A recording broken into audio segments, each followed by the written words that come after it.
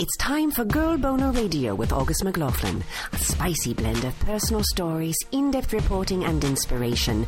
Girl Boner is where good girls go for sexual empowerment. Listen in as August McLaughlin, award-winning health and sexuality writer, explores female sexual pleasure like no one else. She's the big sister/girlfriend you've always wanted, and she loves to talk sex. Only on Global Voice Broadcasting. Have you ever wondered what actually happens in sex therapy? How about what women ask behind that closed door? You are about to find out. Welcome back to Girl Boner Radio, where good girls go for sexual empowerment. I'm your host, August McLaughlin, and I am ecstatic to have Dr. Brandi Engler here in the studio with me today. Dr. Engler is a psychologist here in LA who specializes in sex and relationships. Her wonderful book, The Women on My Couch, is a collection of stories about the sexual choices and challenges women face, covering provocative topics, including how to deal with a husband's request for a threesome, post-wedding disappointments, kinky fantasies, the temptation to cheat, and so much more. I'm so thrilled to have you here. Dr. Engler, how are you doing today? I'm great. Thanks for having me. Your book is wonderful. Thank you. It's very interesting to me, the story of the book. When you, in the introduction, you talk about your career path. Yes. And you started out thinking you were going to work with lots of women, and ended up attracting more men at first. Could you talk a bit about that and why the language made a difference? Yes, absolutely. So all the way back in grad school, I decided to write my dissertation on the most common problem sexually for couples, which is low libido, specifically for women. So I wrote my dissertation on the topic and graduated thinking I'm going to be a feminist sex therapist. I'm going to help women. I'm going to open my private practice. And I did just that in Times Square in New York City. I hung my shingle, and then only men called. Wow. And so the first book that I wrote, The Men on My Couch, is the story of my personal journey as a therapist in that very first year, encountering the men from this perspective of wanting to be a sex therapist for women, and then dealing with men who are cheating or have, sort of other kinds of outrageous stories, sex addiction, et cetera, and having to come to a place of understanding and compassion for them. Wow, so interesting. And I read that you changed the name from, or your logo, basically your byline from, sex therapist to sex and relationship. And I'm curious how much you think society plays a role in that, as far as women's comfort with the S word. Right. So I finally attracted women to my practice when I moved to Los Angeles, and all I did was change one word in my advertising from sex therapist to relationship and sex, and women started coming in. And so it's hard for me to tell, why the women who didn't come in initially didn't come in, because I never saw them.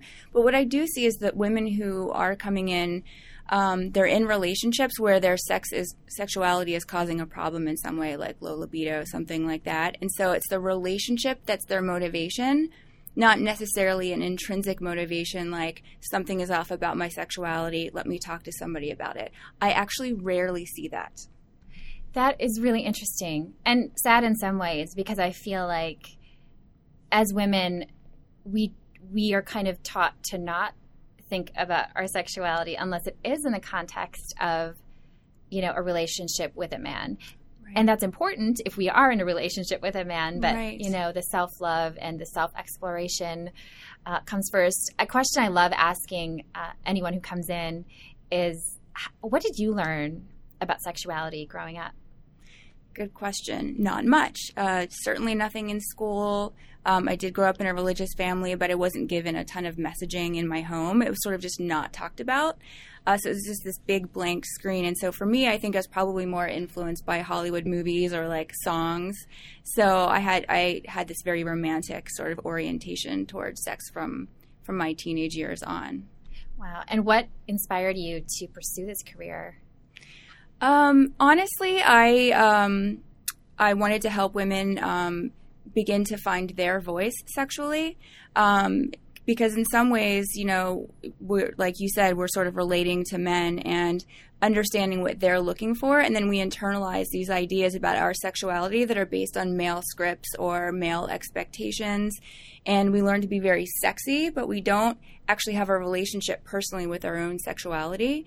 And so my goal, especially with the Women on My Couch, is sort of giving women a process for learning how to turn inward so that they can develop their own internal motivation. I love that. That is so important. I wish every woman could have that kind of encouragement. It's so important. What are some of the common themes? You bring up many in your book, but what are some that stand out to you as far as kind of the issues and questions besides the libido issues you mentioned? Sure. So what I did in the book was just talk about the most common things that come in. And so these days, we're sexually liberated, we have a lot of freedom, and so a lot of things are presented to us. A lot of sort of proposals are presented to us, and we can explore our sexuality in any number of directions. So as a result, women get sort of faced with all kinds of kinky proposals, like a male partner might have some kind of fetish that she may or may not want to participate in. There's a lot of people who are experimenting with unconventional relationships, so threesomes, open relationships, having a couple as like your partner instead of, a boyfriend or a husband. So a lot of things like that. Polyamory, I'm seeing that. We haven't actually talked about polyamory on the show yet. So for anyone who's new to it, what is it? So polyamory is the idea that you can love more than one person. And so there's a fluidity with both with your sexuality and with your emotions. And some people choose to have a primary partner that they're committed to and then have other partners on the side. And some people don't have a primary partner and they just allow each relationship to seek its own level. Okay. Very, very good description. So say a woman comes into you and is either interested in this lifestyle herself or her partner or husband, mate has brought it to her. Do you find that women embrace those unconventional fantasies or ideas, or how do they tend to present them as far as emotionally? Right. So because I'm a therapist, I am seeing people who've encountered problems with it. Sure. So what I am seeing is women who initially are very curious and want to check it out, have some level of fun with it. It's, gratifying to have people want you and to have, different partners and to try things out. But perhaps over time it beginning to cause problems emotionally.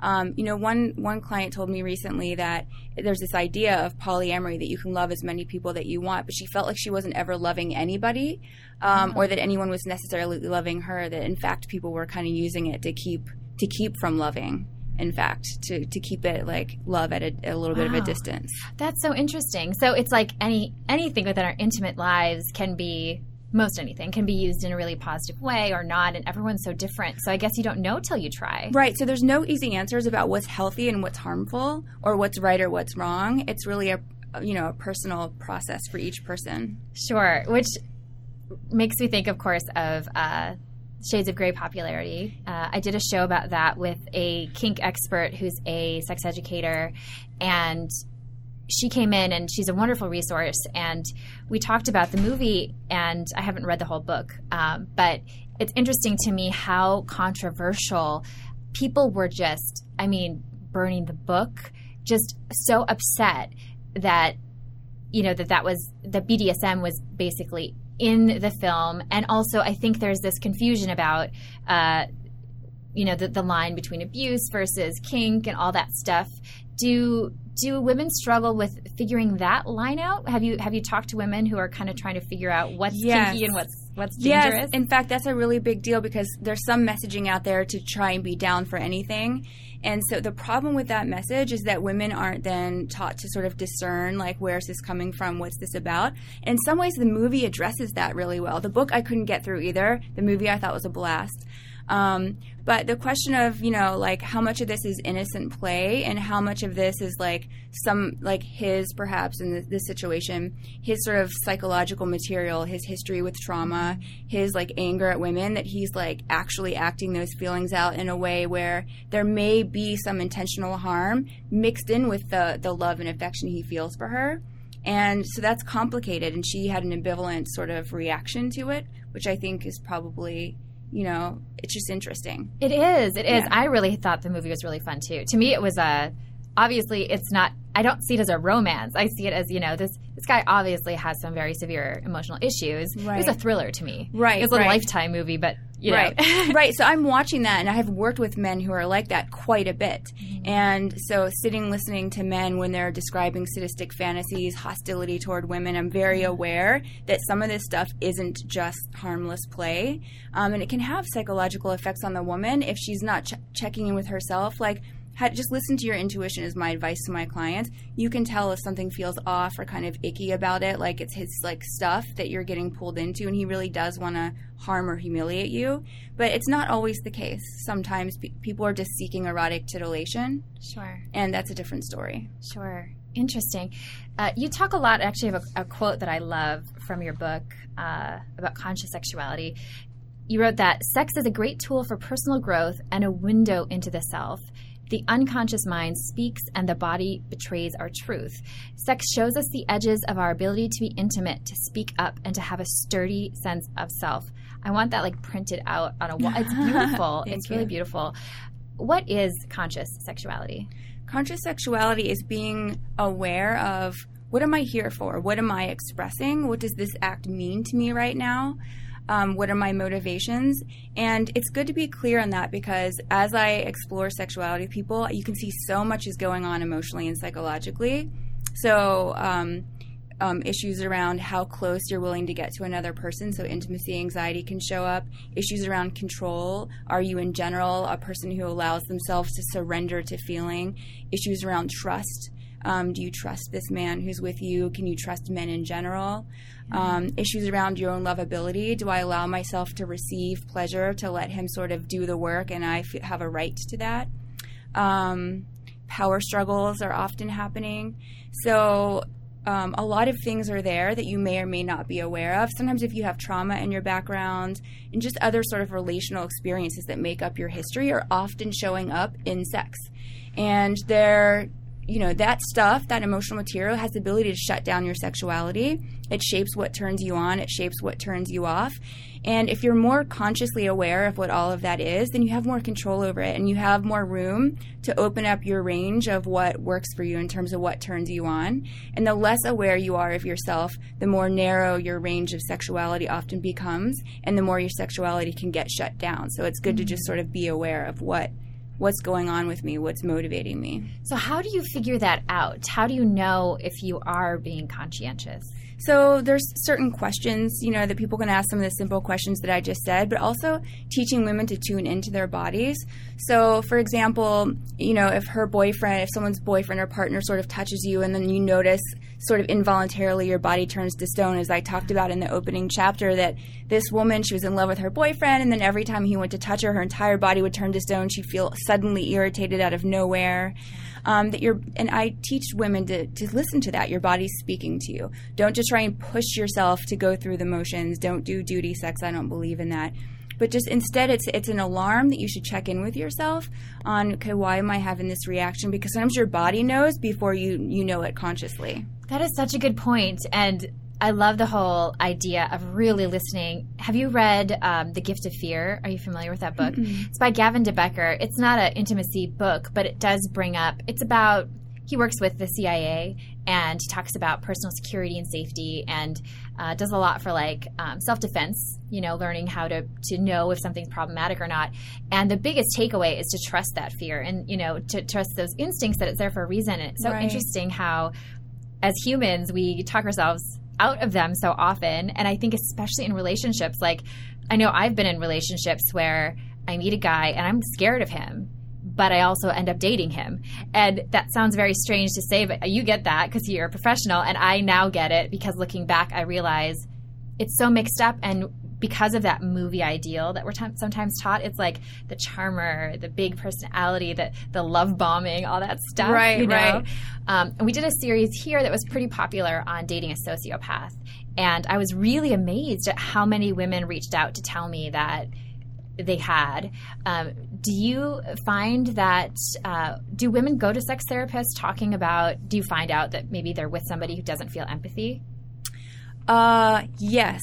But even more than that are men who are coming into my office telling me I don't feel empathy, I don't feel much at all. Really? Yes, and it's like people in general, I think, are developing an awareness about sort of what love is in a way, and realizing that they're not, sometimes you're just not feeling passion or excitement about anything in general, and then you realize you don't feel much empathy. And so some of this is like common everyday narcissism more than it is necessarily being like a sociopath. So like the whole spectrum, because narcissism is more common or not, more mild, I guess, right? They are actually considered to be on a spectrum in psychology. They're considered to be related in some way. Yeah. So narcissism is a little more common, but what it does, it makes us unable to really see other people very well and consider their needs. So often it's like more ignorance and blindness than it is sort of intentional like malignance or something. I see. And is that something, first of all, I think that's way cool that a guy will come in and say, I don't think I'm feeling, or I don't think that I'm loving right, or whatever. That is huge. Yes. And I think if anyone's listening and male or female is struggling with that, that is so great to know that you can get help, talk to somebody, and that there shouldn't be shame around it. That's huge. Are you able to help people who are struggling with that? Like, is that something that they should have hope for? It's a challenge because empathy in particular is a skill. So you can learn the skills and you can act it out, but you may not actually have any feeling behind it. And that takes a little bit longer to learn how to connect to your feelings and the feelings of other people. But it's a sort of process. If someone intentionally wants to set their mind to like deepening their experience, it's possible. It just takes a little bit of time. I love hearing that. That is really, really inspiring. I think that your whole message is, it sounds like, in the book, you talk a lot about these freedoms that we have and how beautiful that is, and also how, whoa, this could be terrifying. And I feel like so many women, I know I had these sexual awakenings where you just all of a sudden realize, for whatever reason, I'm not in touch with my sexuality, or I have shame around it, or I want to move to this next level. What is a step that people can take if they want to, deepen that relationship to their sense of self and their own sexuality, not related at all to their partner, even if it's to benefit them? Like, do you recommend self-stimulating, talking to a therapist, introspection? Is it just kind of different for everyone? Maybe a little bit of all of that. In the book, I try to detail some of the ways I explored outside of psychology, like what's going to enrich me sexually. And so I started looking to ancient cultures to see, like, where did sexuality ever flourish for women in particular, and what can we as modern women learn from that? And so I looked at Taoism from 2,000 years ago in China. It's like sex is very medicinal, and the loving aspect of sex is also very important, and masturbation and oral sex and all of that was important. And it was also sort of like cast in a light of like all of it is like beautiful and natural and medicinal, rather than like it didn't have the kind of power dynamics that it kind of does sometimes today. So that was very beautiful, and Tantra and its spirituality was very beautiful, teaching people to sort of turn inward. I looked at courtesans in France. I looked at the Minoans. So there's a lot out there to be inspired by. And so for me personally, I don't sort of follow any one particular tradition. I kind of just take what works for me. But the bottom line is, like, it got me turning toward myself for my sexuality. Like, some of the Taoist meditations really resonated with me because I learned that you can begin to conjure sexual energy from inside, that it's right there all the time, and that you can just tap in and really feel it alive in your body through it without even touching yourself, through a simple meditation. And I think that's really powerful because there is a narrative going around today, and largely fed by the evolutionary theorists, that like women are just naturally less sexual than men. And they're getting that information from research data that just asks women a very simple question, which is, do you feel sexual or not? Like, how often do you report feeling it? And so they're getting a lot of no's. But what they're not sort of getting to is that women actually are very sexual, but we're sometimes not aware of it for various reasons. So one big one is that whenever we're self-conscious, we're going to be less access to our own lust and to our own sexual energy, because that's more of an anxious state. It's a more self-observing, anxious state, so you're not kind of in your body. So the more that we see objectified images of ourselves sexually all around us, the more we internalize that and become self-conscious, and then the less sexual, right? And so the takeaway message is, the more images you see that are hypersexualized, the less sexual you become. Right? That's huge. Yeah, because it gets you observing yourself and out of your body. And so that's not being taken into account in all of that research. That's one of the reasons, actually, I like the Outlander series or Magic Mike or any cultural thing that kind of comes along that women get super excited about, because it shows that, like, when you actually tap into what works for us, women go crazy. Women, buy movie tickets. Why do you think they're reading Shades of Grey? Yeah. It's like, and women are also so much less likely to talk about sex. So it's like, I read some studies that showed that men will round their sexual history up in a questionnaire because they're told, like, you have to be very sexual to be a man, which is also a damaging kind of pressure. And that women round it down, and that, women have more than like 5 or 10 partners. They're called sluts, which is like, I hate the word. It's so that's, I'm so refreshed to hear you say that, and so eloquently. It's very interesting that, it's, I don't know why they want to be so black and white like that. It's like our sexuality starts at birth and we're full of it. Right. Yeah. So there's a lot of shame that women have to overcome. Men get to develop more of a sense of entitlement around being sexual. So they feel okay with being sexual. They have their own pressures around performance sexually that's really harmful to them that they have to overcome. Mm-hmm. They also learn from an early age that you should separate sex and love. And so they're getting that message early on, and they're usually, here's what I watch, they're usually okay with that in their 20s, separating sex and love. It's fine. It works for them. They're having a great time.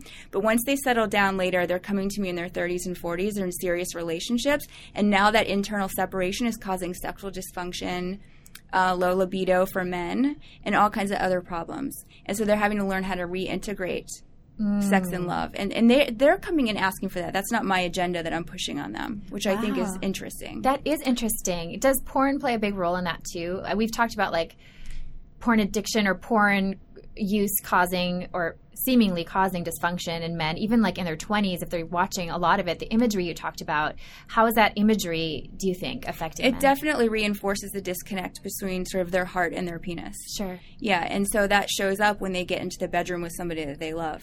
And so they're also coming in a lot, reporting sort of different problems that porn is causing in their own sexuality. They feel it and they know it. Wow. Not just addiction, but just sort of like, difficulty finding their partner as attractive, difficulty getting stimulated, all kinds of things. Sure. And if that is the case, whether it's the man or the woman who's feeling less connected to the relationship, what is one thing they can do? So I think slowly going through a practice where they're learning to actually slow down and not go through the same motions that they're seeing on porn or wherever else that's showing this very modern, westernized image of sexuality that's very aggressive and fast. To actually sort of slow down and look into each other's eyes a little bit and just connect. People can usually tolerate a little bit of that at a time, to be honest. Because when I'm asking couples what is actually happening in the bedroom, the most common thing I hear is that both people are closing their eyes. They're not talking to each other. Both people are off in some kind of fantasy. One guy described it to me as, my wife closes her eyes and I'm like, okay, see you later when it's done. That's sad. Yeah. There's quite a bit of dissociation, quite a bit of numbing, actually, of pleasure going on for people. And so what that all sort of amounts to is not enough contact or a lack of contact between the two people. And so as a therapist, first I'm seeing you have to connect to yourself and your body and then be able to connect to this person at the same time. And being able to have an orgasm in that state is actually a challenge. Like staying present with him, staying in your body. There's sometimes the anxiety and shame makes us want to jump out, which is dissociation is the clinical word for that. But that's happening on a pretty large scale. And that comes back to both our psychology, but largely our cultural conditioning that doesn't, it complicates our sense of self sexually. Wow, interesting. That is so fascinating and so vulnerable that, because, the whole, our eyes are the windows to the soul, which I think comes from ancient times. It is a very vulnerable space to share that. That's amazing. Yes. So sex can be, and I think some of the best sex is vulnerable. Like vulnerability is present. Like you feel your own longing, you feel your own desire, and you take that risk of being vulnerable and sharing it with the other person. When I ask people about their best sexual experiences ever, that is always some kind of component of it. But what's interesting is we're often fighting against that because we often equate that with weakness. Like, oh, if this other person sees all this vulnerability and longing I have, they're going to have some kind of power over me and I don't want them to have it. A lot of us think that it's more powerful to be the one who's desired right? And then we just kind of stay in that place of I'm sexy, I'm being desired by you. And there's an ego gratification to that. Yes, it's like fun, right? Sure. But it's not totally sustainable if you want to like be a sexual person in a relationship. Interesting. That is very thought-provoking, and I bet a lot of people will relate to that. I'm going to quickly play a short little video here. I often take questions from listeners and readers. My show started as a blog series, and I got this wonderful question from Susie, who said, I used to love wearing high heels, but can't wear them since pregnancy, and honestly, I feel very frumpy in flats. I know it's a mindset thing, but I'd love to hear any suggestions for feeling sexy no matter what we wear. Any simple steps, no pun intended, I can take from Susie. Susie shared this after I actually started, I don't know if you heard about the Cannes Film Festival, turned away some women for wearing flats. Oh. And I was really upset by that, not because I wore heels for years and years and still was wearing them when that happened in May for, upscale events and stuff like that. But it angered me. First, it angered me. And then I felt like, I can't believe that they did that. Like, that would have taken courage for me to show up to Cannes in flats. So then I challenged myself to a year without. So I have this heel-free campaign, which isn't shunning heels or women. It's who wear them. It's more a personal thing for me that I'm sharing. So she sent this in after one of my blog posts, and I asked Kate Scalisi, who is our current sexpert at Girl Boner, and here's what she had to say. Hey, Susie. So I totally feel you on this as someone who also cannot wear heels. And it's taken me a little while to really kind of get used to not wearing heels and still feel sexy. So you really hit the nail on the head when you said that, yes, it is a mindset thing, right? It all starts up here with how you look at your body. And for me, I really had to sit with my ideas about what sexy means and deconstruct what I thought it meant. So do I think it's sexy because it makes me feel sexy, or because society tells me that heels are sexy and therefore I feel sexy? So my first bit of advice would be to kind of think about why heels make you feel sexy and what else can make you feel sexy.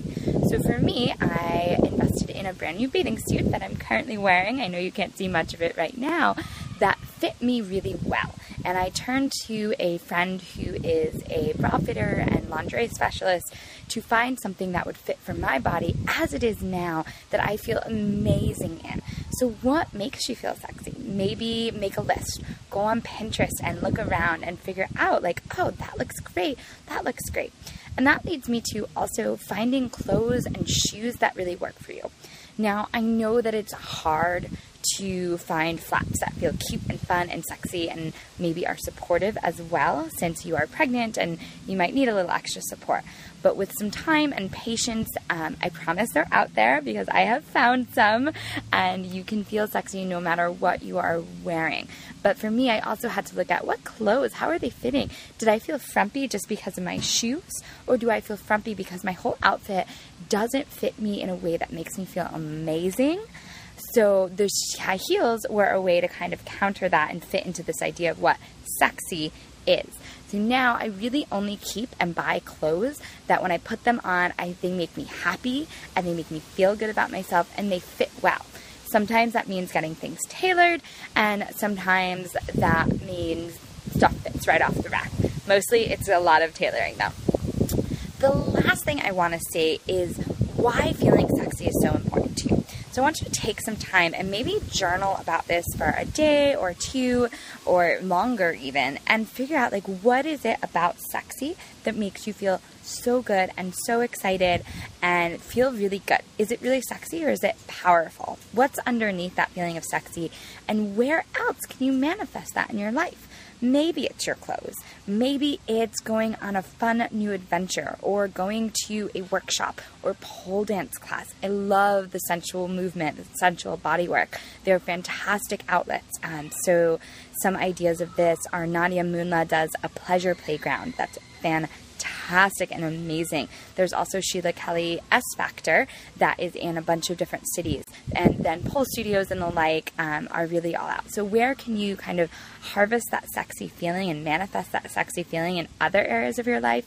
Because at the end of the day, sexy is a mindset and it is an attitude. It kind of emanates from inside. So you don't need any clothes or any shoes to tell you that you're sexy or make you feel sexy.